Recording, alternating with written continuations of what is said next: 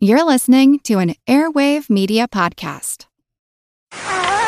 You're now tuned into the Pod Awful channel. Pod Awful. Bi-Quarterly Women's Social Club. Dazed and Convicted. Pool Party Radio. Showcase. The Devil's Advocates. The Projection Booth. Awful Flicks.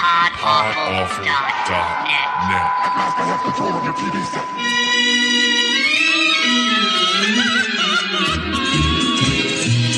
En esta tierra mexicana, donde jamás se pone el sol, brilla en la noche americana la luna lejana del cielo español.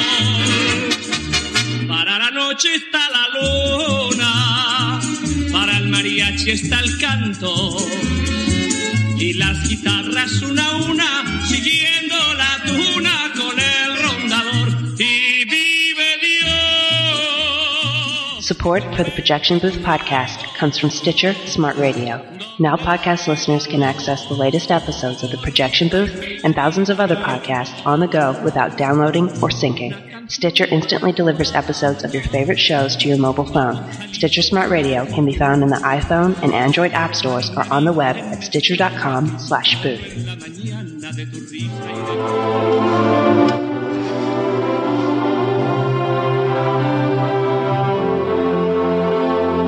Tu m'as volé ma vie. Tu m'as volé l'amour. Moi, je n'ai rien vécu. Il ne s'est rien passé. C'est l'histoire d'un type à qui n'est jamais rien arrivé. Rien.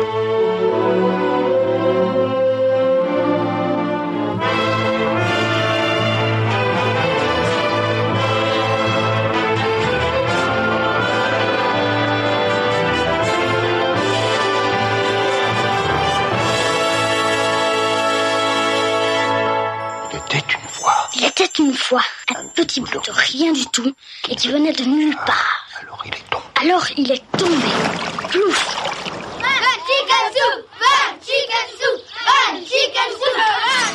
Tout avec lui dit boum, et c'est l'amour qui s'éveille. Boum, il chante Loving Bloom. Au rythme de ce boum, il redit boum. Quelle surprise! Van Chicken Soup! Van Chicken Soup! Van Chicken Soup! Van Chicken Soup! Van Chicken Soup! Van Chicken Soup! Je ne m'appelle pas Van Chicken Soup! Tout avec lui dit boum, quand notre cœur fait boum boum. Le vent dans les bois fait boum, la bicheuse aboie fait la maison cassée fait fric fric frac, et les pieds mouillés font flic flic flac, mais boum, quand notre cœur fait boum. Tout avec lui dit boum, l'oiseau dit boum, c'est l'orage. Boum, l'éclair qui lui... Welcome to the Projection Booth. I'm your host, Mike White. Joining me, of course, is Mr. Rob St. Mary. Fun fact, French fries, they're not French. They're Belgian. Whoa. And joining us this week is author Marceline Block. Hello. Hello. Thanks for joining us. This week we are talking about Toto le Heros, the 1991 film from director Jaco van Dormial. The film tells the tale of Thomas van Hazenbroek, a.k.a. Chicken Soup, a man who is convinced that his life was stolen from him when he was switched at birth with his neighbor, Alfred Kant.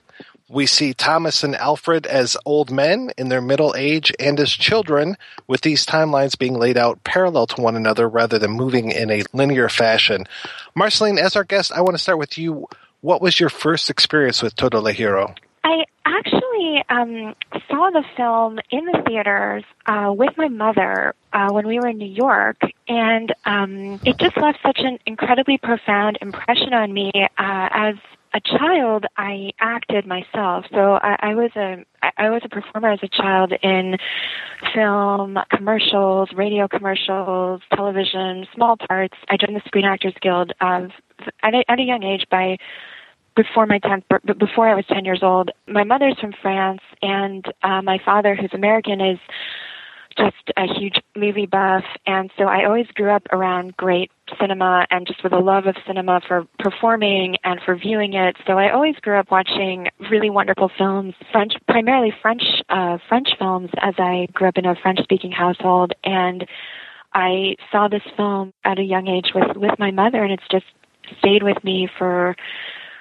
really since then. I mean, it really is one of the most profound films, or it really left such a strong impact on me when I was a child. Or really not a child, but sort of about to enter adolescence, sort of on the cusp of adolescence. And there are a few films that just really stand out from my childhood or sort of early formative years, and Toto le Heros is absolutely one of them. I also remember seeing Tavernier's La vie et rien d'autre. Also, particular scenes just staying with me. I would rewatch these films as an adult in college. I'm revisiting them when I was working on the book on Belgian cinema that I co-edited that was published, and it just left a really lasting, profound impact on me ever since then. I mean, I've visited Belgium. My mother's from France. My family's from France. And I did also visit Belgium and many of the places that we feature in the book, such as Bruges and Brussels, of course. And I would say probably Toto le Heros was really my first engagement with Belgian cinema. It really was the first Belgian film I saw. And it's sort of, I mean, it's an iconic film. It's just so powerful, and it's really just stayed with me since then. I first saw it when you sent it to me to take a look at, and I felt very depressed after I saw this. And not depressed because of the film. I was depressed because I had never heard of this director before. I had never heard of any of his films. And I have to say that in a lot of ways, I know more about French film than I know about Belgian film. I mean, when I think about film from Belgium, it's basically the totality of my experience. We'll talk about this later.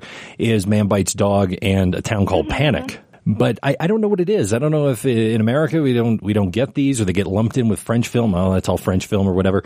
But I do think that there's a very different tone to it. And another thing that I really appreciated between both Toto le Heros and Mr. Nobody, which we'll also talk about as well, is that these films, you're looking at a master craftsman. You're looking at a guy who knows how to make a film and do it really well. And it's just kind of sad that more people haven't seen this. So hopefully we can introduce some folks to this, Mike. I happened to catch Toto le Heros, gosh, it was probably like 95 or 96. Rob, you know that growing up in Detroit, we get access to CBC, and they would do a show, I think it was on Friday nights, CBC being Canadian Broadcast Television. And they would do full movies, no commercials, no editing. So it was really a pleasure to be able to check stuff out that way. And I just happened upon a screening, a television broadcast of Toto le Heros. And I don't normally talk this way on the podcast because, you know, what's that line from Fight Club? Like, people that have this much honesty, you know, make me go a big rubbery one or whatever. Toto le Heros also made me very depressed, but for different reasons. I cried my freaking eyes out watching this film. Exactly. I was actually going to mention that I just can't watch this film without crying, and I rewatched it in anticipation of our talk. And I mean, I've seen it over the years, and it just always makes me cry. It always brings me to tears. I mean, that's just what I was. I mean, absolutely. I could not agree more. And the thing I even thought I was going to get away this last time without crying. And I made it almost all the way through, and then one scene happened, and I busted out again.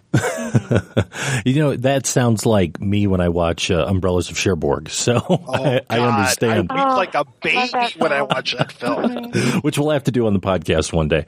Yeah, just so we can be completely depressed. Oh, that would be wonderful. But the thing, like I said, that really made me sad about this was after I watched it, I went out and I looked online, and I don't know if this is still the case, but it said that the film had been purchased for U.S. distribution, and Paramount hasn't put it out, and it's been like 20 years. Like in any format, there's like no way to see it in the States, and that really, you know, made me sad. And then when I saw Mr. Nobody, that's received such little attention, and I'm hoping that because Jared Leto's in that, and now that he's won this, you know, Academy Award, that this will help push that film out, and maybe these other ones along with it. So that's what I'm hoping. in terms of Toto le Heros, it's actually, we chose a still from an image from Toto le Heros for the cover of our book on Belgian cinema.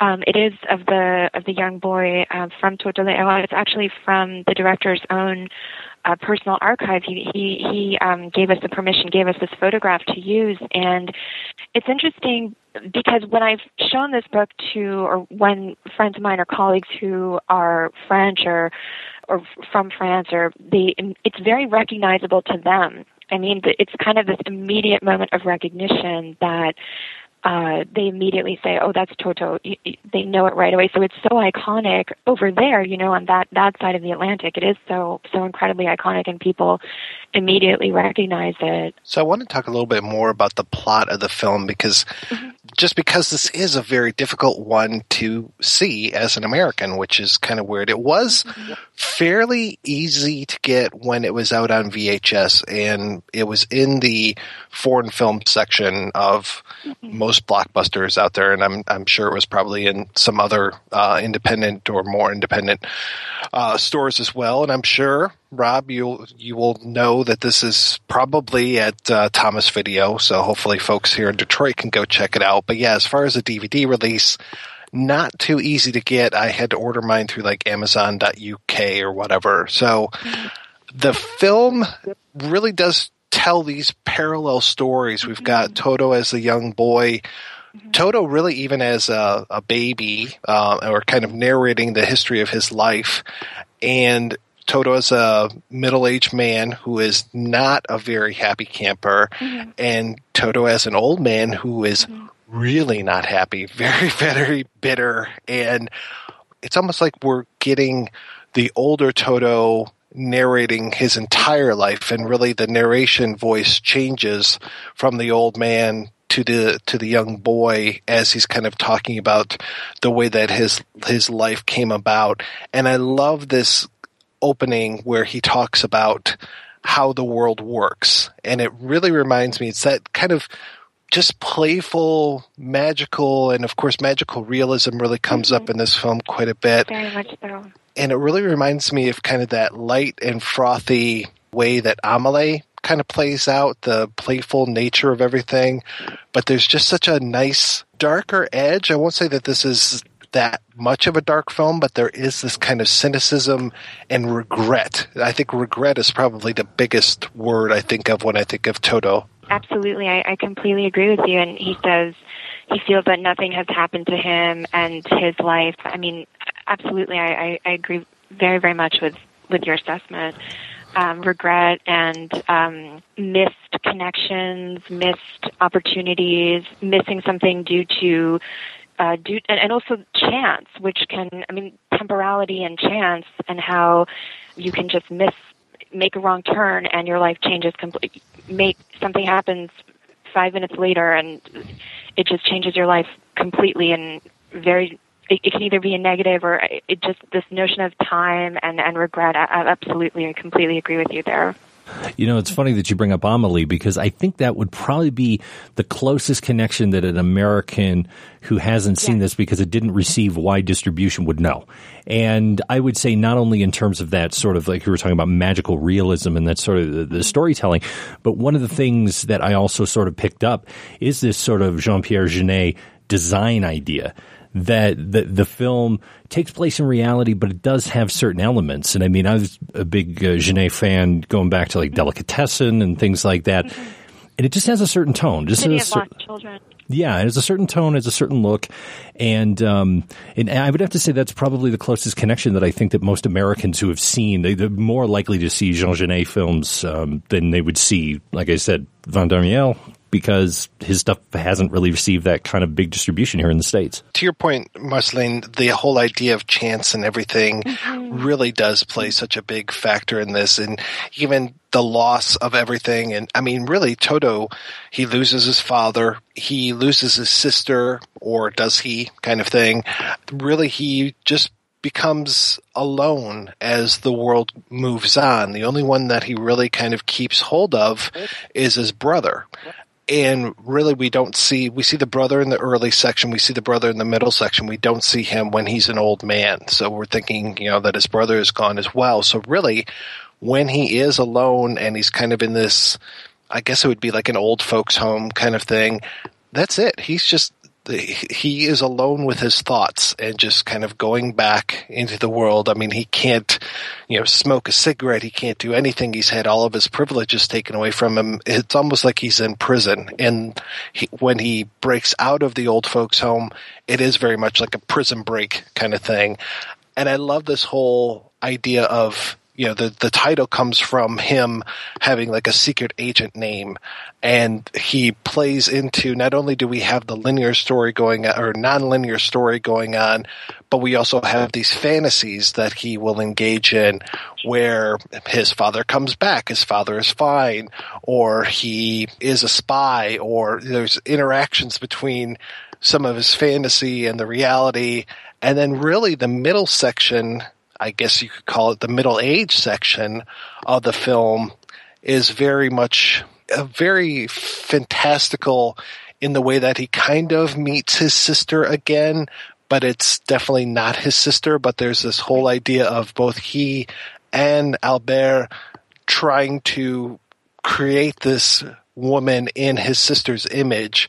And I have to say, and I felt really dumb that I didn't pick up on the whole Vertigo theme until probably like 3 times ago when I watched this. And finally the line about, "Gentleman seems to know what he wants."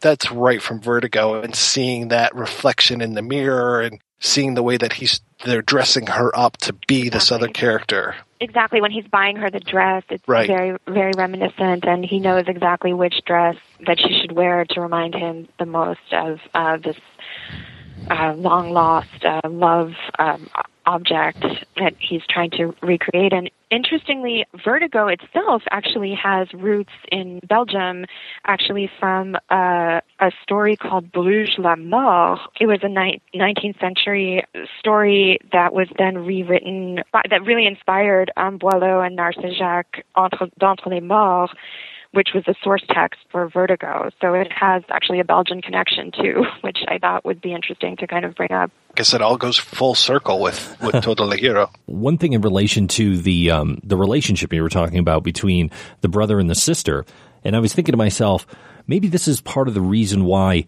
it didn't get a lot of notice in the States, is the professional. I like Leon, the professional. And there's this whole thing in Leon, which is the international cut, not the American version, between Jean Reno and Natalie Portman.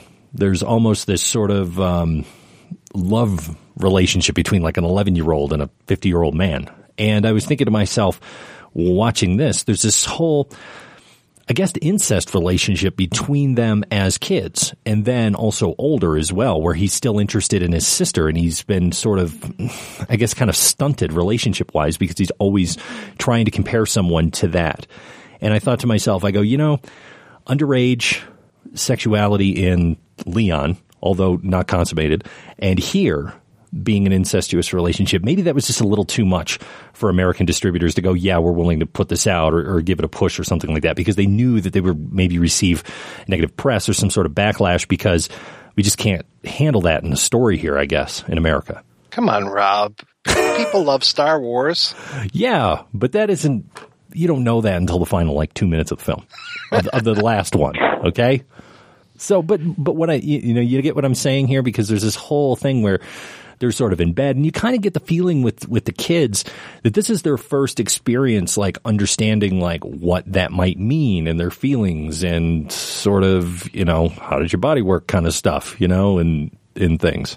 And I don't know if she necessarily gives his love back, though I think that she does. And I think for Toto, he can kind of almost explain it away a little bit, because he doesn't think that she's really his sister. This whole idea of him thinking that his life was stolen from him, that he was switched at birth with Albert, and this whole idea of, I love the scene where we see Albert is getting this car, this full-size car that he can ride around in, wheel around in for his birthday, and Toto just gets this little tin car, and he doesn't know any better, and he's happy about it and everything, but to see the difference and everything, and for us to keep in mind, he thinks that his life has been stolen, then that he could have gotten the bigger car, and he could have been with this other family, though not everything is all it's cracked up to be with the Kant families down the street,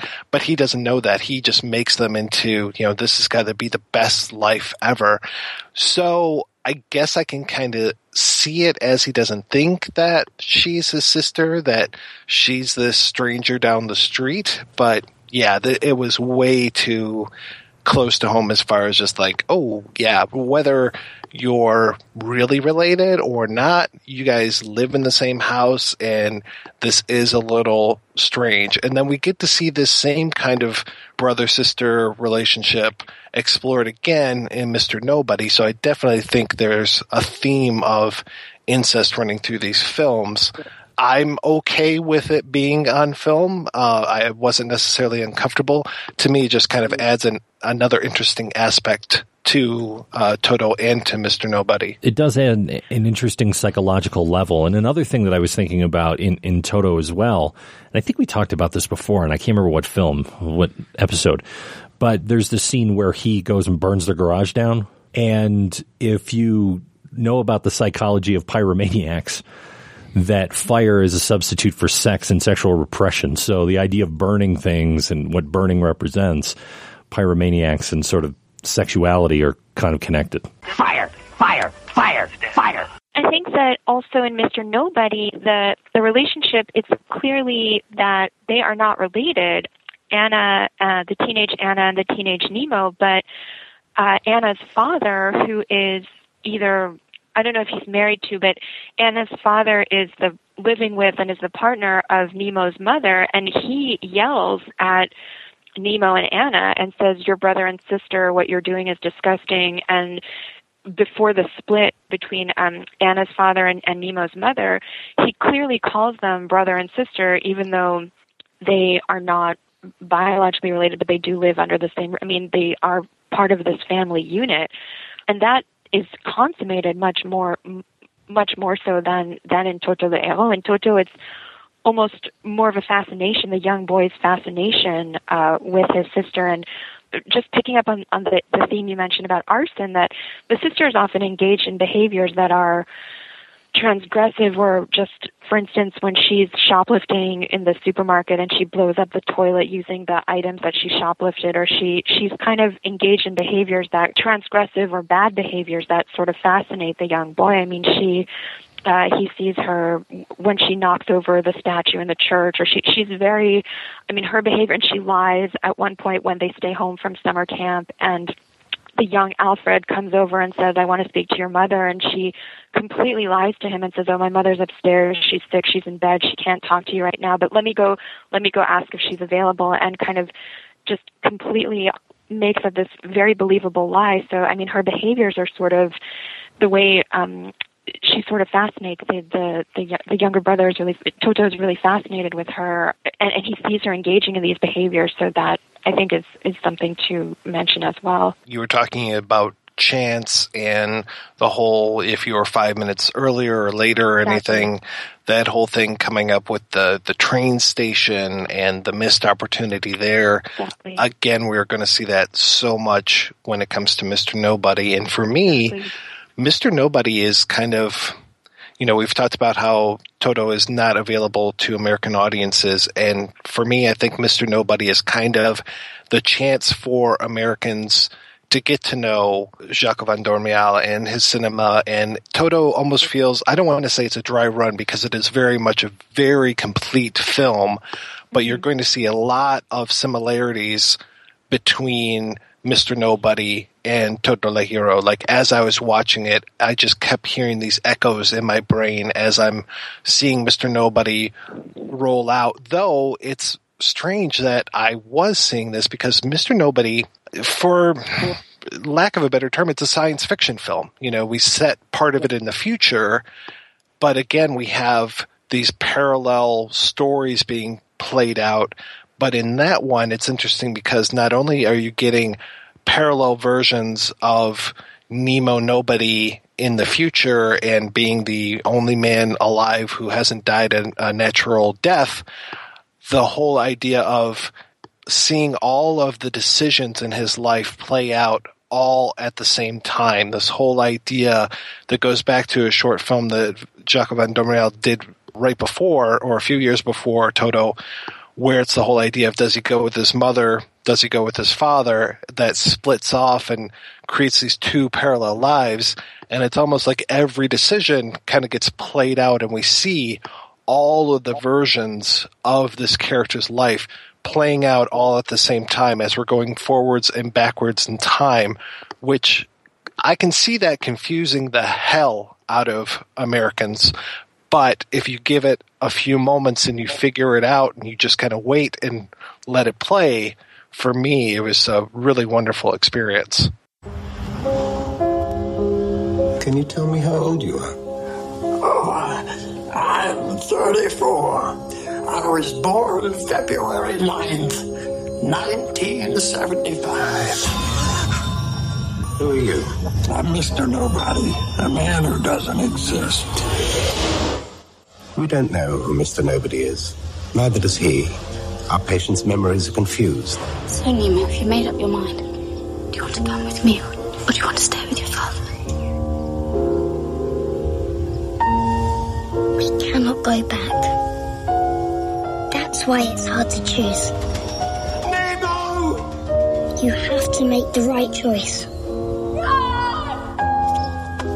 As long as you don't choose, everything remains possible. I'm sorry, I don't understand. Did you stay with your father or go with your mother? Remember. Hello, Nemo. I want you. I want you too. For as much as Anna and Nemo have consented together in holy wedlock, for as much as Elise and Nemo, Jean and Nemo have joined themselves to each other. Everything that you say is contradictory. Of all those lives, which one is the right one?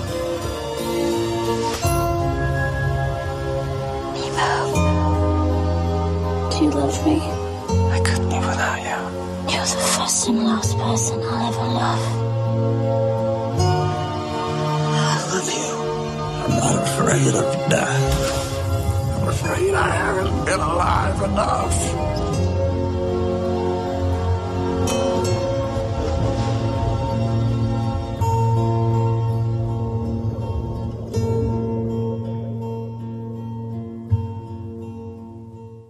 Actually, some have even called Mr. Nobody a remake almost of Toto and have said it's the expanded version. It obviously has the science fiction elements and the trip to space and the space station or the trips to other planets, other worlds. But some have gone so far as to call it to call it a remake of Toto. I don't know if either of you agree with that or disagree, but that some have gone so far as to say that. So I don't necessarily see it as a remake. What I see it as someone taking similar ideas and similar structure and then expanding upon it. So that doesn't necessarily mean that it's a remake. It's much like when we did The Discreet Charm of the Bourgeoisie.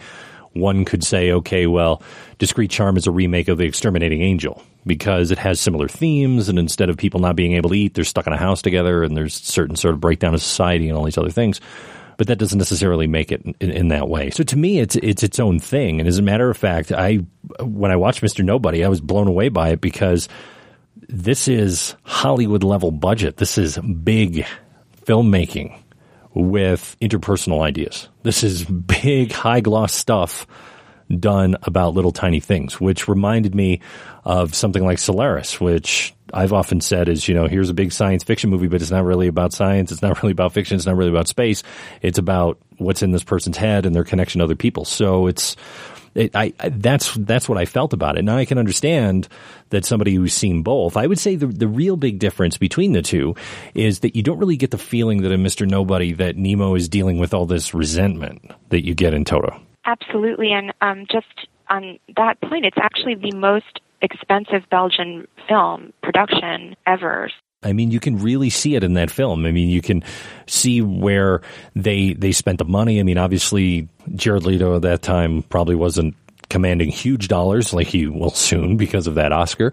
But, you know, I mean, there's this cast. It's all over the place. It's here. It's there. It's in another city. It's in space. It's on Mars. It's, you know, there's all this stuff that's in there. So you watch it and you're like, wow, this is pretty big erector set they have here. I mean, it was almost like when I was watching it, to be honest, it was like James Cameron level film. I mean, it looked like that to me. It looked like somebody took the time to do digital quality and all of that kind of big blockbuster Hollywood stuff, but really to do it about really tiny things that matter to us. I think one of the reasons why people might consider Mr. Nobody to be a remake of Toto would just be that Van Dormial has not directed that many films. So we've got Toto, we've got The Eighth Day, and then we've got Mr. Nobody as far as his feature film work goes. The Eighth Day is definitely a departure in a lot of ways. To me, that's almost a sequel to Toto a little bit more because we have the same actor who is in Toto, Pascal Duquesne, who was a fairly big part in Toto, and then the whole movie of The Eighth Day is based on him. Obviously, it's not a sequel because there are different characters and he's looking for his mom who has passed away and it's a different actress. But the same idea, the magical realism and the way that songs and a particular singer interact with him and everything, I can see it lives in that same kind of world. Mr. Nobody coming out when it did, I mean, it's a fascinating story that Mr. Nobody came out in 2009 in France and then didn't hit the States until last year when Magnet picked it up and it played, I think it played a couple theaters here and there and then came out on VOD. And now, like just a few weeks ago, it came out on Blu-ray. Beautiful Blu-ray package. I just have to throw this out here for folks to know that it's an expanded cut. They have the original cut on there. There's deleted scenes, so there's even more. There's a making of. So great DVD package. But it's kind of unfair because there was that 4-year gap in between, almost 5 if you count it not coming out to DVD until 2014. And in the interim, there have been all these movies that have almost played a little bit in the same sandbox that Mr. Nobody was playing in. So as I'm watching Mr. Nobody, I'm just like, oh, this is like Cloud Atlas. Oh, this is like Ender's Game. Oh, this is like this one. And I'm like, well, holy shit, all this stuff came out after Mr. Nobody, but nobody, knows it because it's out now, you know? It's like, oh, okay. So now Mr. Nobody looks like it's a ripoff of all these other ideas when it was the first one out there. Great. I mean, we have Gravity. I mean, there was the whole being in space, that narrative. I mean, that's just sort of on everyone's mind now, and you have that as well. And Mr. Nobody, even Inception to a certain extent, with his dreams, and there's that sort of angle to it too. So these are all thematic currents that are really at the forefront of preoccupation even. And it was supposed to come out about, I think he was working on it for 10 years or so before. I mean, it was a long time in the making, a project a long time in the making. Toto was out in 1991. Eighth Day was 96, so only a 5-year gap in there. And then he directed a short for Lumiere and Company. Lumiere. Yep. And then we've got the Eighth Day in 96, and then Mr. Nobody isn't until 2009. So yeah, there was a long time in between there, and I can see what you were saying, Rob, is that we see every penny up on screen. That's why I think, given the fact that the lead actors now won an Oscar and this film is that expensive, I mean, people should see this movie because I think it's the most accessible entry because it's easy to get. And also I think that it plays in a visual that people can work with. It's something that they can that they're used to seeing in that way, at least for an American audience. As for the structure of it, that's going to throw them because that's not normal structure. And the thing that I really liked it because I appreciated it because it's very, to me, kind of underground and experimental, but high cost at the same time. So it's kind of interesting.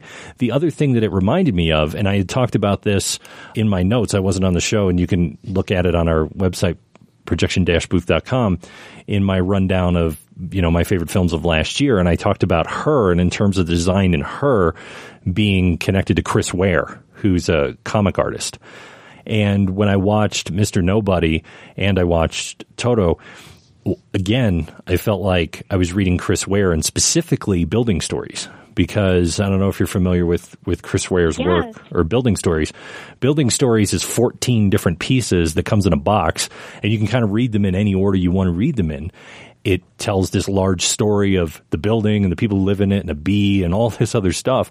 But he's not dictating to you in what order or manner of which you're supposed to look at this thing. So the way that I look at Mr. Nobody, there are certain things that are, surprises because of the structure, and things like that. But I almost get the feeling that you could restructure this film 14 different ways and walk away going, wow, that was really good. So it's because of that loose structure and informal nature that brings out larger connections for me with both films. It's a very, very philosophical film. I mean, there's even points where there are these sort of lectures on philosophy or on ideas about string theory or chaos, and just the notion of different worlds, parallel worlds, possible worlds, the infinity of the human experience that kind of touches on all of us, that it's really exploring this quest for meaning in life and possibility and imagination in a way that, are we just the figments of someone's imagination? What does existence even mean? It sort of questions the very, very notion of our existence and where we are, what plane we exist on, the intersections of different planes, which is through the image of the leitmotif of the train tracks, the intersecting and the way the train tracks intersect or separate, diverge. And it, like you said about other films that explore these concepts that were recently made, such as Tree of Life, or just this, where are we in terms of the galaxy, in terms of the cosmos, the infinity and totality of the human experience. And that's, I think, and he himself mentioned that the film is about doubt. I mean, the director, Jaco van Dormael, mentioned that it's really all about doubt, and I think that that's really an interesting way to perceive it as well. Is it really about doubt? I mean, we mentioned regret with Toto, and do you see this, Mr. Nobody, is about doubt and doubting our place, doubting the course of your life, or our place in the galaxy, our place in the world, our place in time, in space. I mean, these major questions that it raises about fundamentally who we are and this search for meaning or quest for meaning or identity.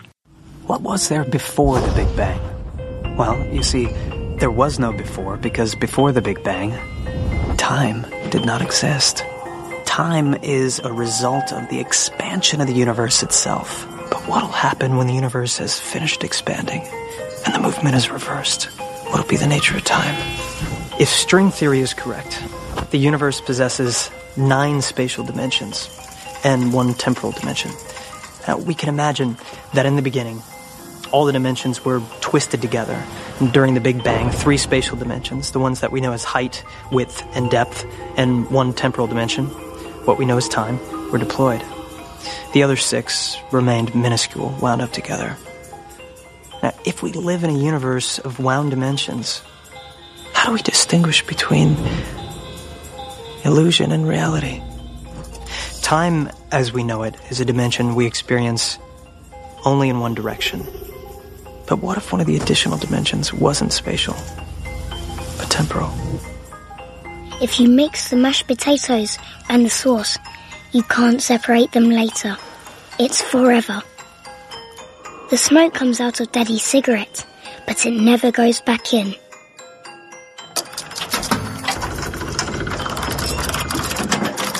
We cannot go back. That's why it's hard to choose. You have to make the right choice. As long as you don't choose, everything remains possible.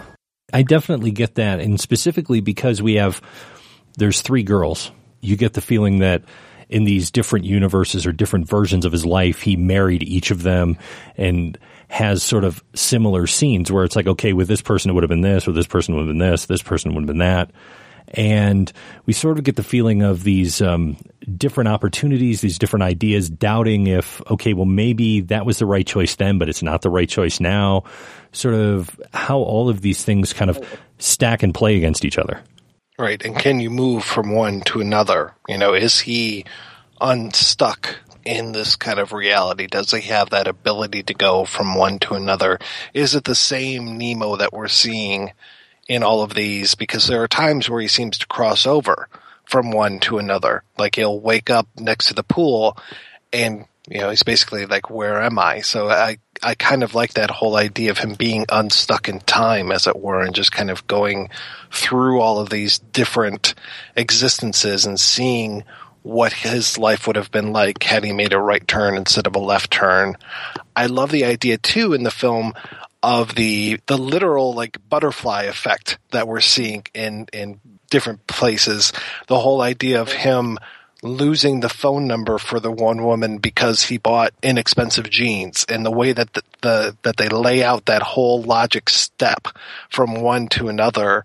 Again, that reminded me a lot of Caro, with the way that some of those things would happen in Delicatessen, where it's like, this little thing moves to this, to this, to this, and that causes a greater effect. So it was very nice to see how that played, and then also how that plays into the larger theme of the film itself. A butterfly can flap its wings in Peking, and in Central Park you get rain instead of sunshine.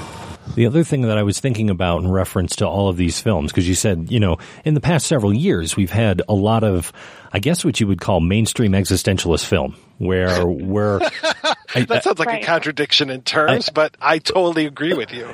And there was an article recently that a friend of mine put up on Facebook, and it was talking about specifically millennials, but I think that this may be broadly plastered across anyone who's maybe under age 50. Who knows? Maybe even more than that. I'm not that old, but nothing against people who are 50 and older. But the thing is, it was talking about how millennials are less likely to go to church, or less likely to become members of political parties. They're less likely to buy into the company they work for because they're always switching jobs and all this stuff. And I was thinking about how, we would talk about films in the 80s or films in the 70s or the 60s or whatever, and sort of what was going on in the zeitgeist or in our psychology at that time than what was being expressed. And normally you can't see it when it's happening. You usually see it 5, 10, 15 years later when you sit down and you do an analysis and go, yeah, that period we had all this stuff going on, and you can kind of see it in the art. And what it got me to think about with this sort of mainstream existentialism is that it appears that at this time in our history, and this is what I wrote on my friend's Facebook page, this time in our history, all the institutions that we've come to rely on have all broken down. Now, we look at something like politics. We've become jaded on politics. We've become jaded on the business culture. We've become jaded on religion. We become jaded on media. And the fact that things are more diffuse, we have a podcast. Anybody can do this. You've got a Twitter account. You've got Facebook. Anyone is now their own publisher in a lot of ways. Before, it used to be the monolith. It was the guy who had the money. Okay, here's your radio program. Here's your TV program. Here's your newspaper. You had to have money, and it was a smaller cadre of people controlling things in that way. I think now that things are so diffuse, and because we feel possibly that all these institutions that we relied on, or grandparents or our parents relied on, have all kind of crumbled around, we're now looking at ourselves and going, what does it all mean? What does it mean for me? How do I make this world that I can't really rely on these institutions to make sense to me and put a value in my life? And I think that a film such as Mr. Nobody or Toto le Heros, or as you were saying, all these other sort of Hollywood versions of what I'll call mainstream existentialism, all kind of plays into that, in sort of that longing that I think that many of us have. Talking about other kind of mainstream existentialist films, which I love that terminology, by the way. I saw some of The Fountain while I was watching this, and another one that I was thinking of, and I thought that this line came from Toto and it was kind of being recycled in Mr. Nobody, but I ended up finding out that it wasn't. The whole line about why am I me and not you, it was Wings of Desire. So while I was watching it, I was just like, oh, what? Why? I know that line. where did that come from? And there's that whole, because it is kind of a refrain inside of Wings of Desire, that why am I me and not you is very similar to that why am I me and not somebody else that happens in Mr. Nobody at least once. So it was nice to kind of pick up on that as well. But yeah, I think it plays probably more in that American existentialism kind of idea. Like Marceline had mentioned, the Tree of Life, and another tree movie is The Fountain, all this kind of stuff. I think that it being in English also helps it being a lot more accessible to folks. Like you said, Rob, the timeline is going to throw people, but if folks are familiar with those other films, I think they should be able to hopefully understand what's going on in this one.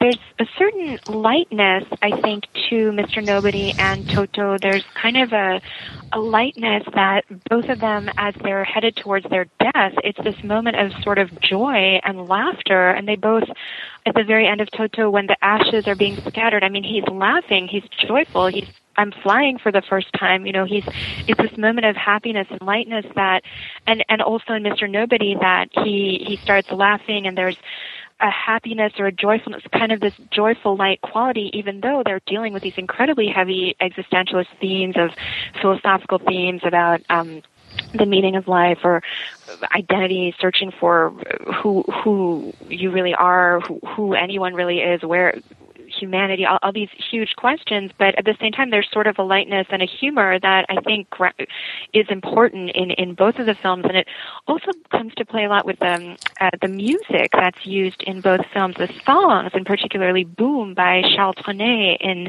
Toto le Heros and Mr. Sandman in Mr. Nobody, how both films sort of end in music and in this kind of light, happy, very almost iconic documents of a particular decade or a particular culture. So it's very, that I think is a very big part of both films, and also in terms of the time that it took to release the film and how there's this long pause with Mr. Nobody. It also kind of parallels Jared Leto's career, because this was the last film he made before taking a pause in his own career right afterwards, he filmed Dallas Buyers Club. So he took, I guess, about a 5-year gap between Mr. Nobody and Dallas Buyers Club. So it's kind of this interesting parallel in terms of his own trajectory into another sort of stage or level of his career, having won the Oscar and having received so much critical acclaim and recognition for that. So he, too, paused his own career was sort of on pause, while this film, too. So there's sort of a parallel between those two timelines in a way. Yeah, Leto is really kind of an underappreciated actor. I don't know if it's the whole idea that he is so pretty, and I think that's something that like a Brad Pitt had to face early in his career, and maybe Leto needs to get over that as well, or maybe now people will kind of take him a little bit more seriously after his Oscar win. But for a long time, he was in some heavier stuff, but people just didn't necessarily take him seriously. But even if you go back and look at Mr. Nobody and look at the movie that he made right before it, Chapter 27, where he played Mark David Chapman, the physical transformation that he made between the two roles, and really the 3 roles with Dallas Buyers Club in there, just remarkable. I mean, he was this chunky, dumpy looking guy as Mark David Chapman, and then to go from that to Mr. Nobody, where he's playing several different ages in there, and especially when he's made up and he looks like Dustin Hoffman from Little Big Man or whatever, he portrays it. He's got a really good use of his physicality when he's the older guy, when he's ancient, 16 years old or whatever. So it's a really strong performance, and really I think if people want to, and hopefully they will go back and start looking at some of the other performances that he's given throughout his career and see that he's not just a pretty face, that he actually has the goods behind it. I think what it is might be, you're a couple of years older than me, Mike, but the first memory of Jared Leto for me will always be My So-Called Life. and it will be same here. Mine too. Yeah. Jordan Catalano. Yeah, forever. so because of that, we have this image, at least people my age, of him as this, teeny bopper kid on this TV show. But the one thing that I think is right is that he is willing to play ugly. He is willing to do these things. And I think really where you first see it for him as an actor, and he sort of plays against his pretty boy angle, is in Fight Club, where he is sort of the underling to Tyler Durden and gets his face pounded in, and he's got like this massive scar and everything. And I think he's called Pretty Boy or something in there. I can't even remember what his character name is. I think it's Angel Face. Yeah. Right there. Yeah. Yeah. So the whole thing is that he's willing to go there, and he was willing to go there in 1999 when that movie was made. So that was only a few years after My So-Called Life. So, I mean, he has been expanding since then. And when you see something like Mr. Nobody, it's such a broad performance. As you were saying, it's him young, it's him, middle age, it's him playing Little Big Man, which is a good analogy for it. So there's all of this in there, and for me, I think it's better than his role in Dallas Buyers Club. He said he was most comfortable. The stage that he preferred the most was when he was in all the makeup as the older man on his deathbed, really. And he said that he himself, that was when he actually felt the most comfortable, even though it took hours and hours, 5 hours a day or something to make him up with layers and layers of makeup and prosthesis and prosthetics and everything.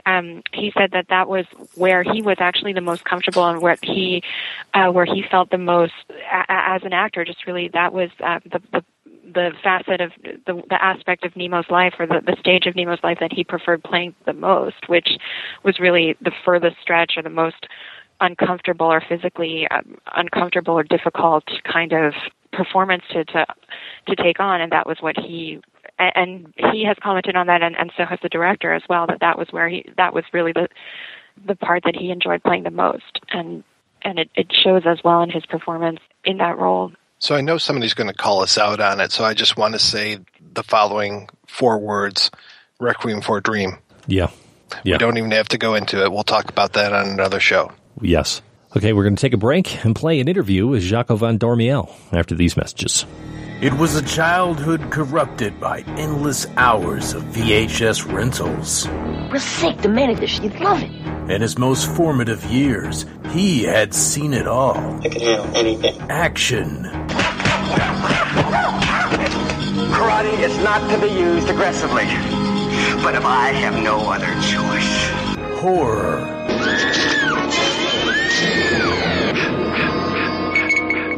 And romance. Now, he's decided it's time to go back. For just one more adventure. Humans are such easy prey.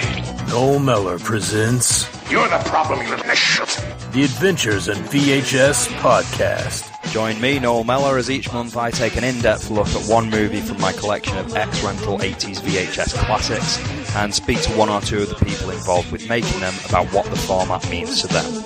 The Adventures in VHS Podcast. Thank you. Have a nice day. Download today from iTunes by searching for Adventures in VHS or visit adventuresinvhs.com. You love midnight movies, don't you? But can you handle midnight movies 24 hours a day? Your death will be indescribable.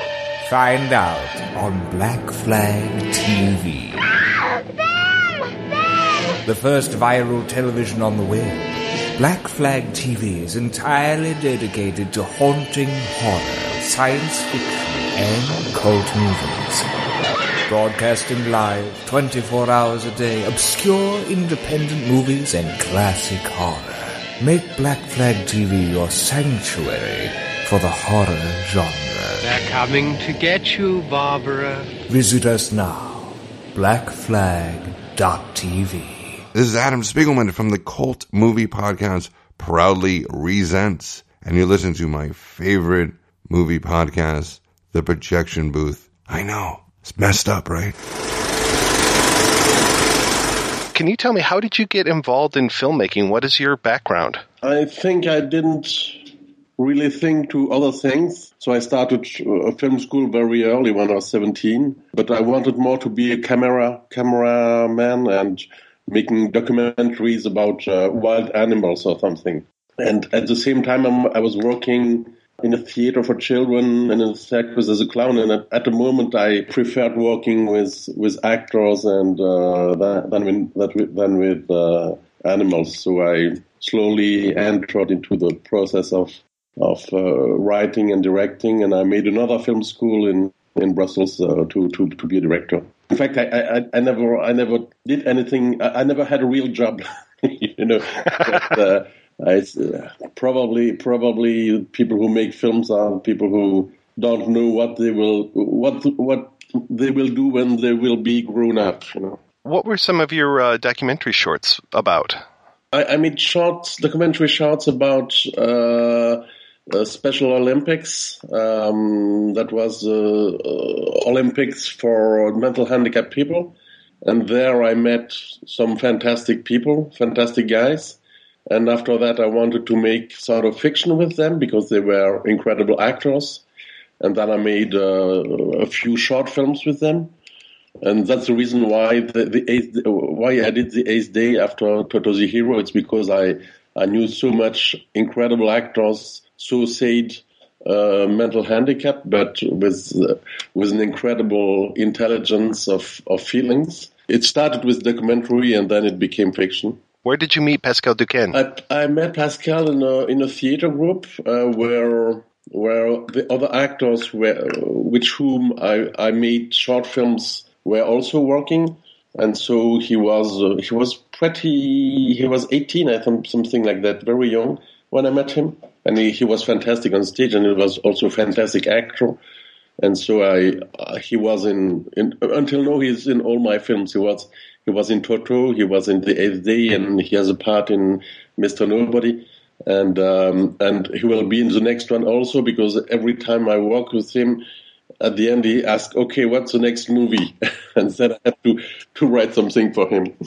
I was very curious about Pericoloso Sporgesi. First off, I was curious why the Italian name. In Belgium, when you took a train, in sort of international train, it was written ne pas se pencher au dehors, nicht hinauslehnen, e pericoloso sporgersi.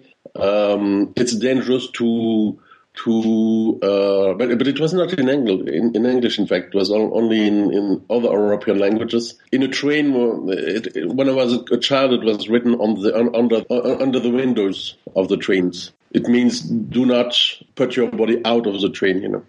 Don't lean your head out, kind of thing. Yeah. I love that short, and it really kind of feels almost like a little bit of a Rosetta Stone for some of your films, because it's so much of it I see again in Toto, and so much I see again in Mr. Nobody. How did you go from that to Toto le Hero years later? I think I used some parts in Toto the Hero, but Toto the Hero was a very different writing. I used more Pericoloso Sporgersi for Mr. Nobody. It was really the start of the script, this impossible choice with two possible lives. And after working more and more on it, I realized it would be more interesting to make, instead of two different futures, to make feel that there is an infinity of possibilities and not just two possibilities. Because after a choice, there is another choice, then another chance, and then another accident. But it's constructed like a tree. Mr. Nobody is more constructed like a tree. Toto the Hero was more about the holes in the life, the holes, the difference, the contrast between what the kid thought he will be and the adult he becomes, and the difference between what's the difference to have an adult that doesn't have anything to do with the kid, and an old man that doesn't have anything to do with the adult he was, and to make them, these three ages, as different as possible, with big holes in it. Yeah, just to tell, probably we will not be what we think we will be, and probably also we are perhaps not what we think we are. I love that you do not shy away from showing the beginnings, middles, and ends all at the same time. I had a great influence from two films, in fact. One film was Rachel by Paul Newman that I saw when I was 14, something like that. It was really a shock for me because it opened my mind to the fact that a film is not filming the reality, but it can be filming the thoughts and how people think, how a character is thinking, and jumping in different times, And the other film that helped me a lot was Amarcord by Fellini, that has also very different stories, but the construction is like every little story has a very classical structure, 1, 2, 3 in 3 acts, but all are mixed together. So it can be a sort of simplification of the complexity, or the opposite. I don't know. But these were the two films that helped me the most because when I started to write Toto, I first wrote a story with 2 children, a boy and his sister, and after that I start working on another story with an adult, and after that on another story with the old man.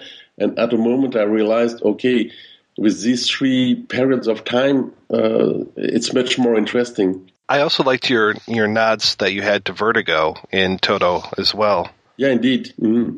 Yeah, that comes from Boileau, Narcejac, the 2 writers who wrote the book of Vertigo, the novel, wrote a very interesting book about called Le Roman Policier, the detective story, and very technical about detective stories and how there is a need for a character that is not into the story, that is not focused into the story, but that manipulates the elements, and so that the main character, how much he's thinking, how much he has a feeling, he becomes crazy, and it's not possible to, and what's happening is not possible. How did you kind of make that transition from short films to a feature? It was a long writing. I think I made something like 9 or 10 shorts before making a long feature, and it was really something I liked because it was every year I made a short. Every year something different. Every year something new. Musicals, comedies, experimental documentaries. But at a while, at that moment, shorts were shown only on a few festivals and then on TV at midnight in the middle of the summer.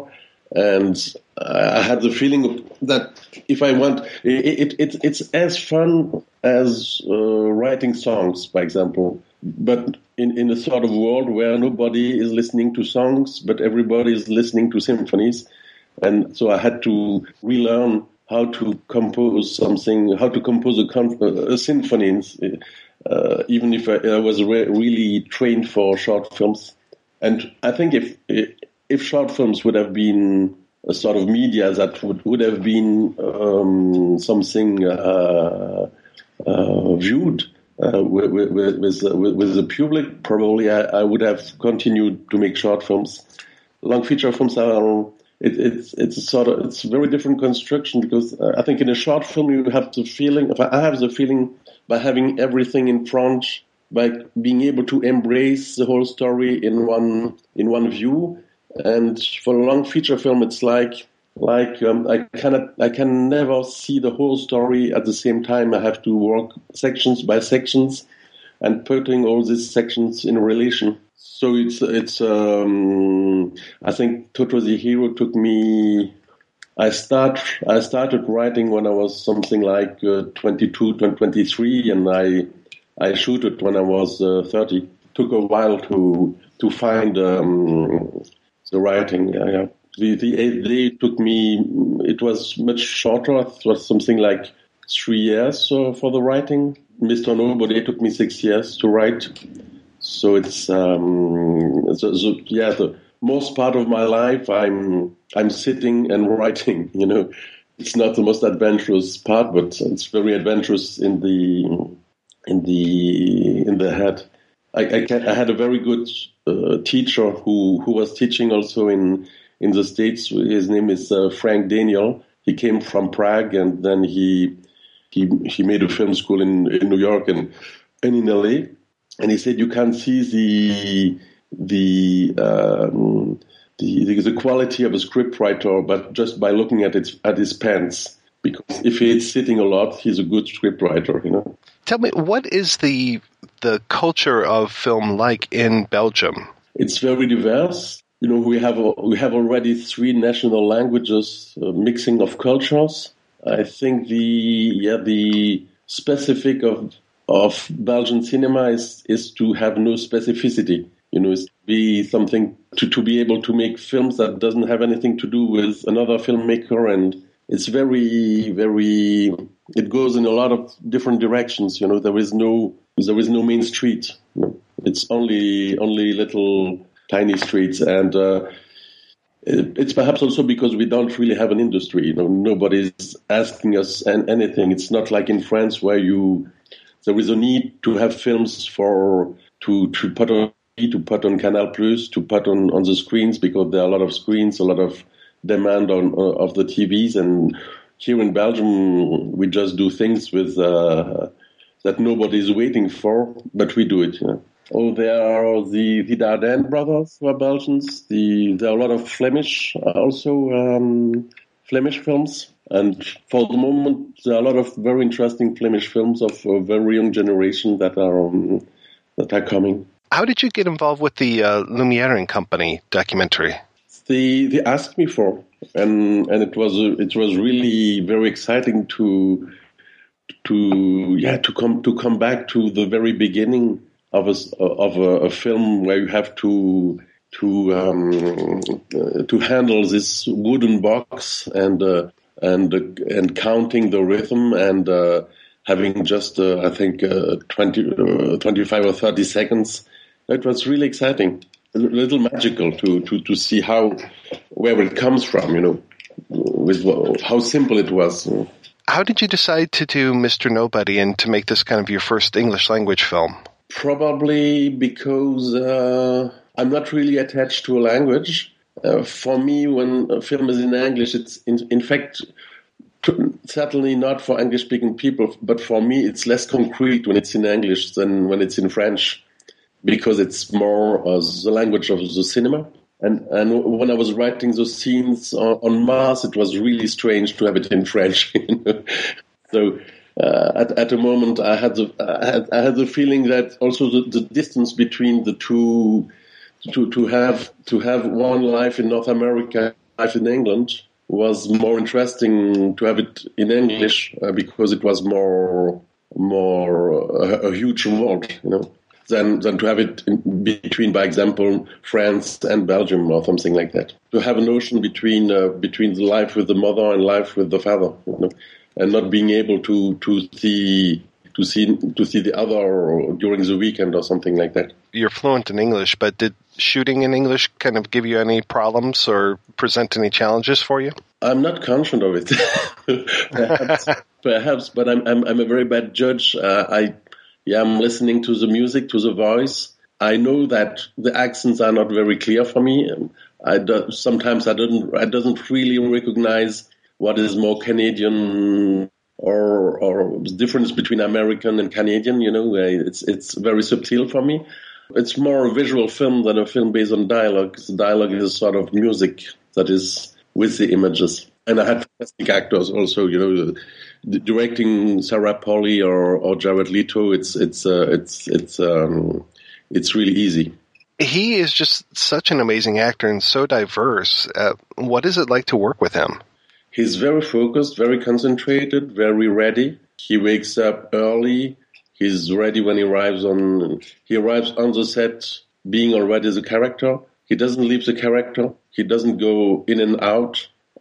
He stays into the character the whole day, and he doesn't do anything else than working.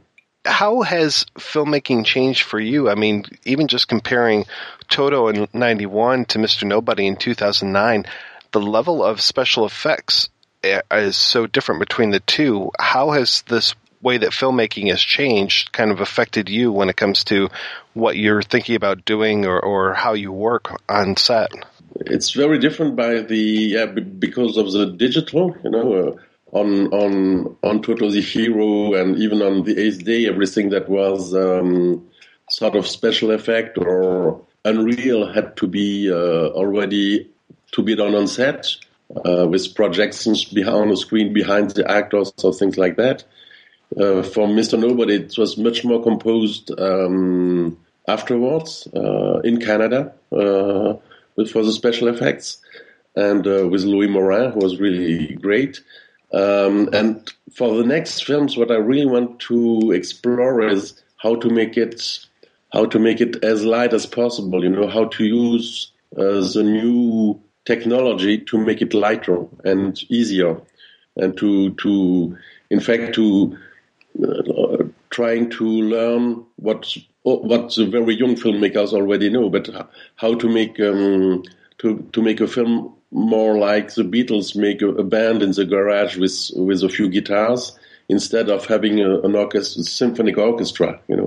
How to make a film without 20 tracks but just 2 cars, something like that. How to make a film with 15 people instead of 100. And that, I think, would be something really fun to find a way of. My dream would be to make a film like a musician plays piano every day, and to make it just cheap, essential, and with a small crew of friends. Maybe not going back to basics as far as Lumiere, but a little bit. Yeah, more advanced than that. Indeed, trying to use natural light, trying to use natural sets with these cameras that are incredible now, very sensitive, very cheap, and where the essential is not all the technology and the labs and so on. The essential is a good story with good actors and a good crew, and having the fun to do it. I think one of the things I love the most about your films is this kind of embrace of the magical, and just having, as you were talking about before, the mix of the reality and the fantasy. Like the Luis Mariano character when he shows up in Eighth Day, it makes me so happy whenever we enter into that world. Yeah, often the music is the sort of naive happiness of the childhood, and I think happiness is something naive. So it's not. Also with the Mr. Sandman of Mr. Nobody is the same kind of music that makes it's sort of music I hear in the beginning of the day to make me feel good. What is it like working with your brother on the musical scores? He really always wanted to make that the story tells something else that is not in the film, and that the music is more close to the character. And since he's really a sort of mathematic guy, for example, in Toto the Hero, there is one team for the main character, for Thomas, and there's one theme for Evelyn. And when both come together, the two themes are adding, and it makes a sort of third theme that is just the addition of the two first themes. And so it was really composed very carefully. And for the last one, for Mr. Nobody, I asked him to make something, because the story was really very complex, to make a music that is as simple as possible, just with one or two guitars or one piano, and to make something that is in sort of counterpoint that is in a way simplifying one of the levels of the feeling of the film. I don't know if it's good or bad, but I almost like that Mr. Nobody kind of had two lives. The idea that it was released in 2009 and then released again in the U.S. in 2013, because I was very fortunate to see it in 2009, and then to have it come back again was it was almost kind of pleasant, like, oh yes, there's this film and it's so good, and I'm glad now more people are able to see it. I'm glad too. Yeah. It's a very strange process. It's like dropping a message in a bottle in the sea, and suddenly after 4 years it appears somewhere on a shore, and you have a message. Oh, we can see the film here. It's really it's strange. It's really strange that it takes such a long time, but it's interesting too, because it means sometimes there are different ways for a film to travel. Yeah, what was the story with that? Why was it such a strange journey between the two releases? There was a big enthusiasm at the beginning, even at the first screenings, and then the film was a total flop in France. It didn't do anything, and after that, every when everybody believes in it, everybody wants it, and at a moment where the film is a flop in the first country where it's shown, all the other countries are making. The Germans put it during the football period, and nobody. And on a few screens, Italy didn't even show the film, and so there was no distributor for the States. It goes very quickly. When there is one flop in the first country, the whole thing goes very quickly. I can't imagine this film being a flop anywhere. It was.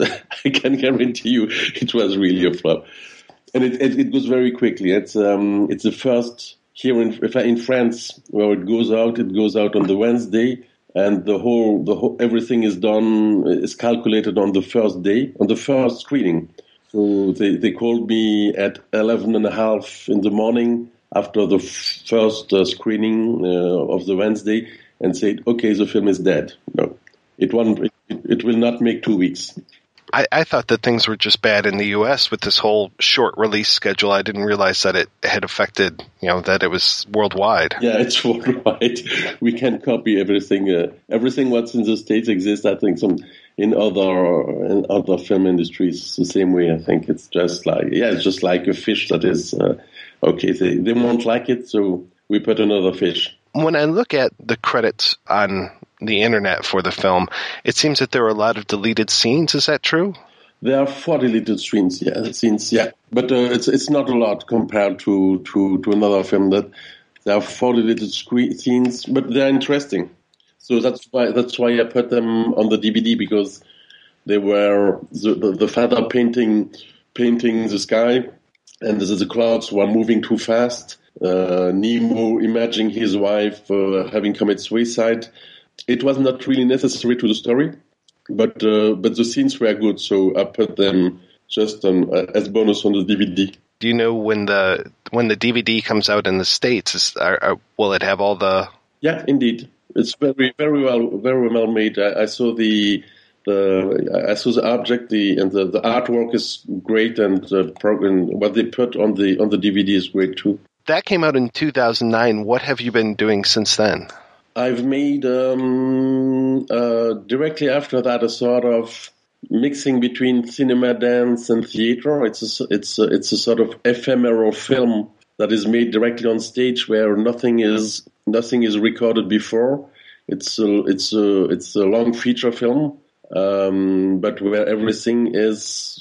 It's with my wife. We made it in fact we had 10. It's called Kiss and Cry. We played it in Pittsburgh and in Boston last fall, and it's a film making in a sort of Méliès way. All the special effects are done on tiny little sets. The characters are hands. The deserts are made by a sand with a ventilator. The sun is made by a flash lamp.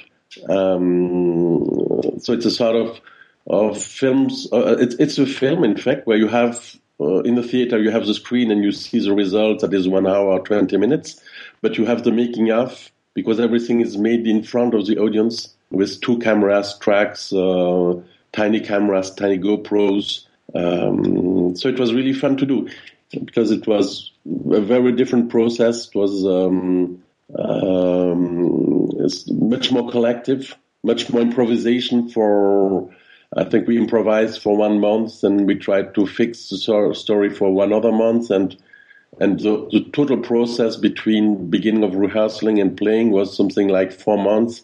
that is something that never exists in filmmaking. For me, it's at least 4 years or 8 perhaps, and here I had this sort of ephemeral film in 4 months, and we played it something like 200 times, and it's really fun to do. You said it played in Pittsburgh, and I know you said in Boston also, yeah, and in Europe and South America, Central America, and we'll go to Korea next month, and in Australia. So we played in 6 different languages. It's the cheapest film I've ever made.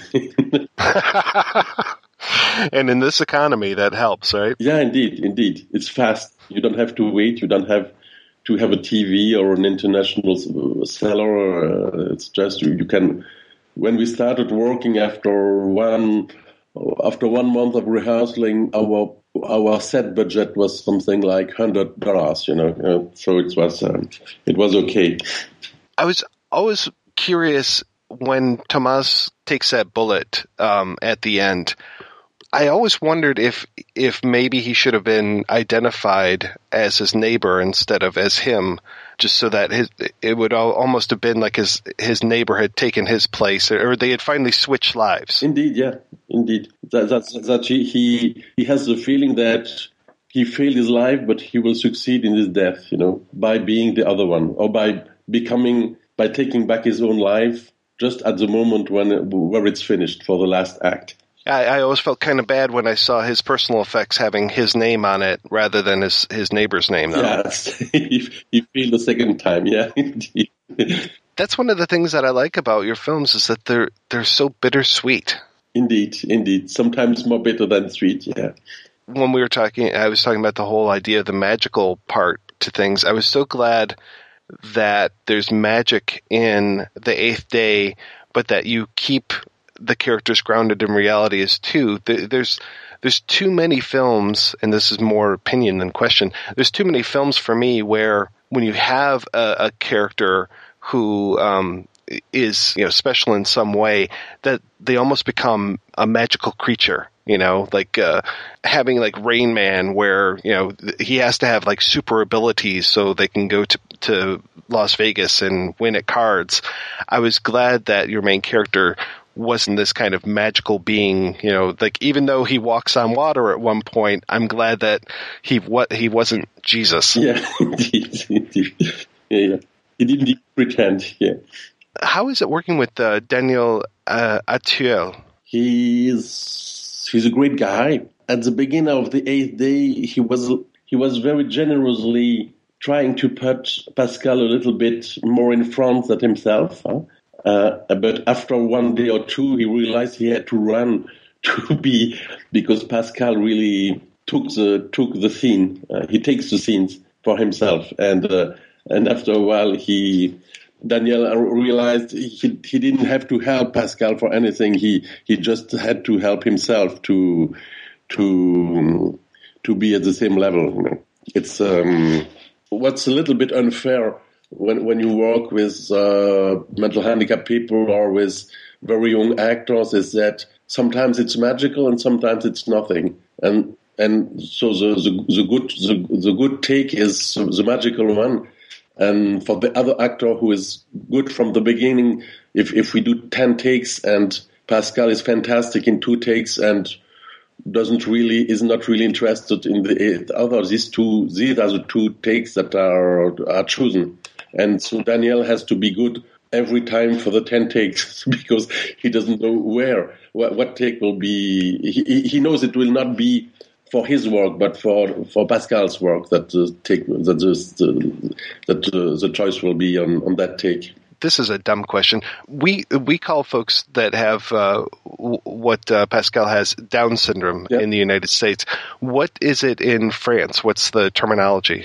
Or in Belgium, I should say. The polite terminology is Down syndrome. It's the English, but the Dr. Down invented the mongoloid, and so until 20 years ago, the common way was mongoloid.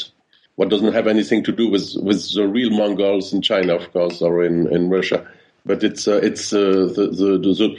Dr. Down invented the word Mongoloid, in fact, and after that it was the Down syndrome. I love the scenes of Mongolia that you do. Yeah, I think it's very strange when to have the name of a country where you have never been, and where you don't come from, in fact. Just, it's very strange.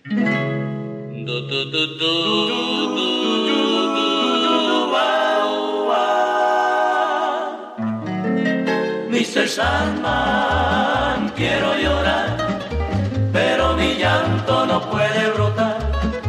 Pon en mis ojos un poco de arena para que pueda disipar mis penas. Nada me importa ya, nadie acompaña mi soledad. Ten piedad de mi pena, Mr. Sandman, quiero llorar. Pom, pom, pom, pom, pom, pom, pom, pom.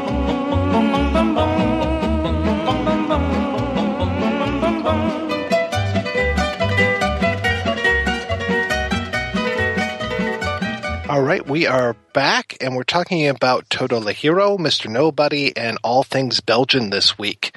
Fortunately for everyone, we're joined this week by Marceline Bloch, who knows a thing or two about world cinema, including what our friends in Belgium are doing.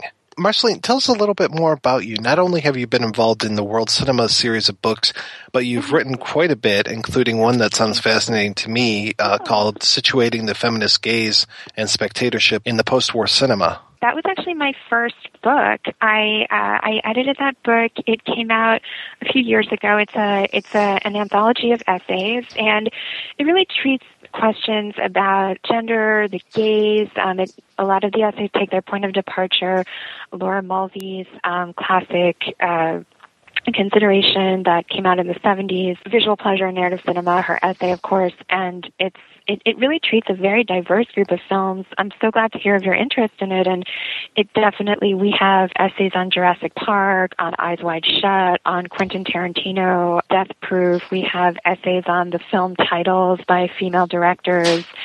There's really a very diverse range. There's an essay on Russian films, there's just a lot of, it's a very strong collection. There's essays on Marguerite Duras and Agnes Varda.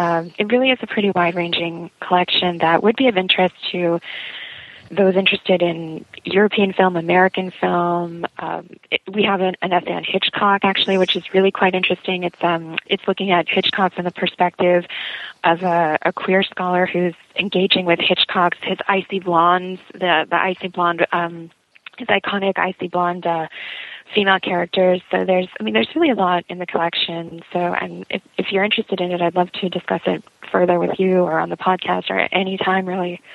Well, yeah, I'm sure we can find a movie that kind of fits in with that. The whole idea of the male gaze in cinema definitely is applicable to so many things. I mean, we've talked directly about Peeping Tom on the show. We had Laura Mulvey on to talk about that. We've talked a little bit about the way that women were portrayed in Hitchcock when we did our Shadow of a Doubt episode. But, you just named off a whole bunch of things that, we've talked about Eyes Wide Shut, but we haven't done a Jurassic Park episode. And I know there are so many more things that we could definitely talk about. So yeah, we'll have to have you back to discuss that sometime because the whole idea of the male gaze and the perception and the way that women are kind of controlled on film that way is definitely something of interest for me. But I want to know more about this whole World Cinema series. What is that about and what's your role in that? The Directory of World Cinema is really a very far-reaching, really groundbreaking series that treats cinemas, all over the world. There's volumes on Asian cinema. For example, there's 3 volumes on the cinema of Japan. There's Latin America, all European cinema, of course, France, Italy, Belgium, Great Britain. There's American Hollywood. American Independent. There's it's just this very exhaustive treatment of cinema. It's scholarly. It's a very scholarly series, and each review is each article is peer reviewed, so it's very scholarly and very high quality. And it really treats each country in a unique way. It has reviews, thematic essays, interviews. A lot of the volumes have discussions about film festivals in the country or sort of different cultural aspects. I mean, there's a lot of the volumes treat sort of the representation. They have what is called on location, which treats the representation of the country, the physical landscape, and how that's represented in film. In our volume on Belgium, we discussed the city of Bruges in this manner, and we also discussed Belgium as kind of a non-space, almost a very neutral kind of non-space in a lot of films. So there's certain links that tie the volumes together, certain thematic. There's quizzes, test your knowledge quiz. We have a quiz at the end of our volume so it's really a resource. It's really a learning resource. It's a scholarly resource. It's for the classroom. It's for film aficionados, for anyone really interested in the study of cinema, of a particular, a national cinema. You know, Mike, I really have to be apologetic here. And the reason being is that, and I'm sure you know this, Detroit is a French city. Okay, it was founded by the French. But exactly. But did you know that Detroit had a huge Belgian population? I did, because of the Caju Cafe. Correct. That's right. You're good. Caju Cafe. I have been feather bowling, Rob. Yeah, we have feather bowling. And there used to be, up until a few years ago, there was a newspaper that came out for the Belgian community. It was, I think, one of the biggest ones in America, if not the only one, because I don't think it's that big of a diaspora in America. And it just shut down a few years ago. So to me, I kind of feel bad growing up in Detroit and not having a stronger connection to the Belgian community in some way, and therefore Belgian cinema. Because as I said up at the top, to me, Belgian cinema sort of begins and ends with Man Bites Dog in a Town Called Panic. I just feel so sort of cheated that I haven't had the opportunity to really expand beyond that. It's never too late to begin. I mean, you know, it's what the films you've mentioned are absolutely iconic, wonderful films, and it's a great way to start. I mean, there's so much to Belgian cinema. It's an incredibly rich cinematic culture. There's the Dardenne brothers, of course. I mean, the Dardenne brothers, their films are just absolutely very highly recognized throughout the world. And there's André Delvaux's cinema. There's, Chantal Akerman. There's Bullhead was an Oscar-nominated film.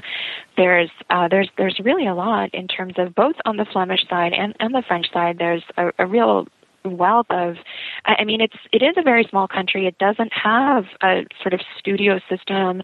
Actually, in our research, what we discuss in the book is that it really per capita has the highest number of filmmakers. So it is this very, it's just cinematically has this, and because it didn't have the studio system so much, directors are sort of used to just financing their own projects, financing their own films, working on very low budgets, which is interesting in terms of the discussion with the big budget of Mr. Nobody, because in many ways it is historic in the sense that it is the largest budget, the most expensive Belgian film really ever made. So that's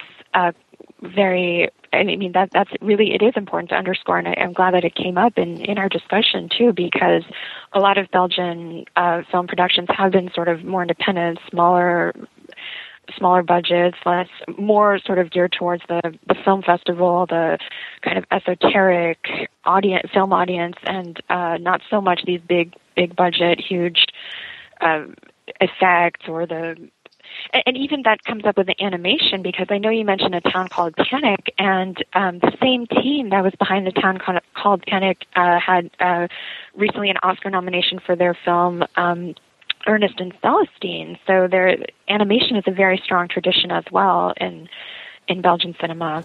Yeah, and when we talk about Belgian comics or cartoonists, of course, that's where the Smurfs come from, the Tintin, all that stuff. So, there is a proud tradition of graphic, drawing and things like that in the country in terms of its export. And people probably know, if there's anyone who's listening to this and doesn't know the Smurfs, we've been living in a cave. But one of the things I wanted to ask you when it comes to Belgian cinema is, does Belgium claim Jean-Claude Van Damme or no? Oh, interestingly, we actually have an article on Jean-Claude Van Damme in our book, which is very, it's interesting because he has sort of made his name internationally and in these, kung fu and sort of action films, and so we actually do have an essay on him. And I was discussing this with my co-editor, and it's actually pretty groundbreaking to have an essay on Jean-Claude Van Damme in a serious kind of scholarly tome. We have this whole essay because really when you think of Belgium, I mean, at least internationally, I know earlier on we were discussing as Americans or as sort of coming to Belgium from the American or from the international audience, people also almost immediately will say, oh, the muscles from Brussels, Jean-Claude Van Damme, JCVD. So we do have an article about him. And our book came out before his epic split video that has just ranked up millions and millions of views on YouTube. So this came out before our book. Really, when we went to press, our book is actually officially released in April, but when we went to press, quite a time before that. So this was before. So that has almost rendered him even more of a kind of giant in the popular culture realm. And so we're proud to say we have an article on him and his, as actor and his career. And certainly he is very strongly identified with Belgian culture. Like I said, I think it's one of those things that, at least for me, has kind of fallen through the cracks because, much like when we were talking about Who Could Kill a Child on that episode about Spanish horror film, I'm like, Spanish film, it's Almodovar, it's Buñuel, a few other folks, and that's all I know. I don't really know the genre stuff. So it was interesting to learn that on that episode. It's interesting to hear more about Belgian film here on this episode. And really what I'm hoping is that now, as we said at the beginning, that you have an Oscar winner and you have this amazing film, Mr. Nobody, that people will go out and check that out. And hopefully that will lead them to backtrack through more of Van Dormiel's other work. A great place to start is our volume on Belgian cinema, which is being published in April. It's coming out mid-April in the U.S. So, it might be of interest to if you're looking to learn more about Belgian film. And we have interviews, we have profiles of directors, including Van Dormel. And like I said, he gave us the picture for the cover, which is Toto, and it's very iconic in terms of in terms of Belgian cinema, and people sort of instantly recognize it. And we also, the cover of the book actually has the colors of the Belgian flag, the black, red, and yellow. That really we wanted to sort of that was a conscious decision and a conscious effort on our part to have it reflect the national colors and such an iconic film as Toto. And I was so overjoyed to receive your invitation to discuss Toto and Belgian film, and it just I hope to have been able to have shed a little light on it or opened up a little discussion on it. We're going to take another break and play a preview for next week's show. Amanda! Take Jack! Come on! I'll cover you! Come on! Listen close. We got about 30 seconds for those undead motherfuckers.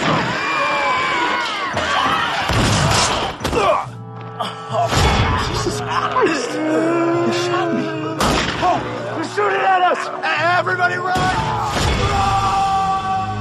Whoa. Look, man, we're not looking to start some sort of zombie holocaust. I just want to get back to my girl. She was the one, the girl that you wait your entire life for. Do you love her? Yeah. We're gonna go find that sweet girl of yours. I'm dead. No, we have a second chance here. So, what brings you guys out to these parts? The adventure of life, my friend. We're just trying to get home. Do me a favor. When you find this girl, tell her how you feel. I'm going to. So what's new with you, huh? Me? Oh, detachable arm. Look, I found this. It's my reunion. Ellie will be there. Hey, Mike. It's been a long time. I mean, you look not good. I'm a zombie. What about you? Did you run into any old boyfriends? No, he's definitely not here. Let's go. Oh shit, here comes Shaft the zombie killer! All right! Finally some action! Stop the truck! Stop playing with that! 1 second, man! All I know is that my best friend can't give up now. After everything we did to get here. I've been dead for 3 years. What are we supposed to do? Visit old friends, reconnect with the family? You got a girl who loves you. You know how rare that is? He who dares wins.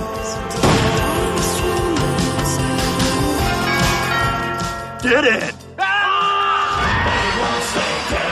Large popcorn. Ooh, one of these. Are you sick or something? Unprotected sex.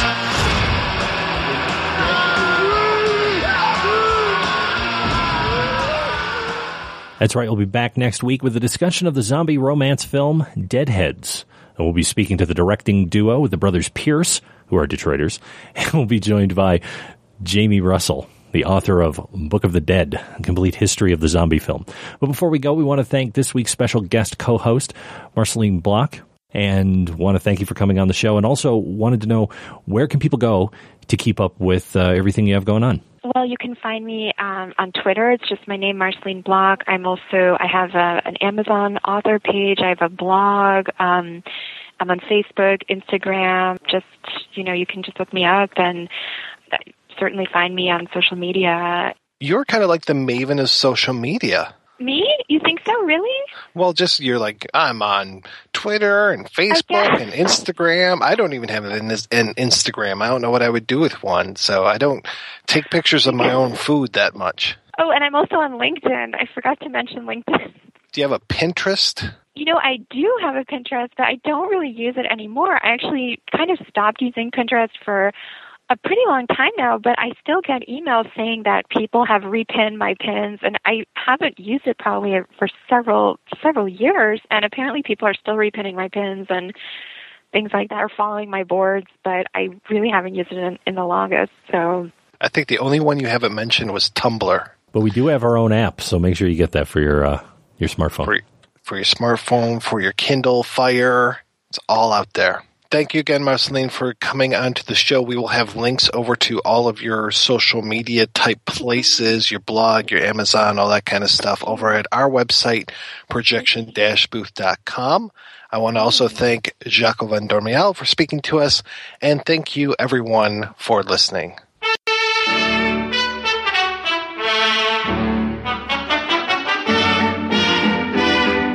La pendule fait tic-tac, tic-tic. Les oiseaux du lac pic-pac, pic-pic. Glou, glou, glou font tous les dindons. Et la jolie cloche ding-ding-dong. Mais boum, quand notre cœur fait boum, tout avec lui dit boum. Et c'est l'amour qui s'éveille. Boum, il chante Loving Bloom au rythme de ce boum qui redit boum à l'oreille. Tout a changé depuis hier et la rue a des yeux qui regardent aux fenêtres. Il y a du lilas et il y a des mains tendues sur la mer, le soleil va paraître. Boum, l'astre du jour fait boum. Tout avec lui dit boum quand notre cœur fait boum boum. Le vent dans les bois fait ouh, la bicheuse à bois fait meh. La vaisselle cassée fait fric, fric, frac. Et les pieds mouillés font flic, flic, flac. Mais boum, quand notre cœur fait boum, tout avec lui dit boum. L'oiseau dit boum, c'est l'orage. Boum, l'éclair qui lui fait boum. Et le bon Dieu dit boum, dans son fauteuil de nuage. Car mon amour est plus vif que l'éclair, plus léger qu'un oiseau, qu'une abeille. Et s'il fait boum, s'il se met en colère, il entraîne avec lui des merveilles. Boum, le monde entier fait boum, tout avec lui dit boum, quand notre cœur fait boum boum.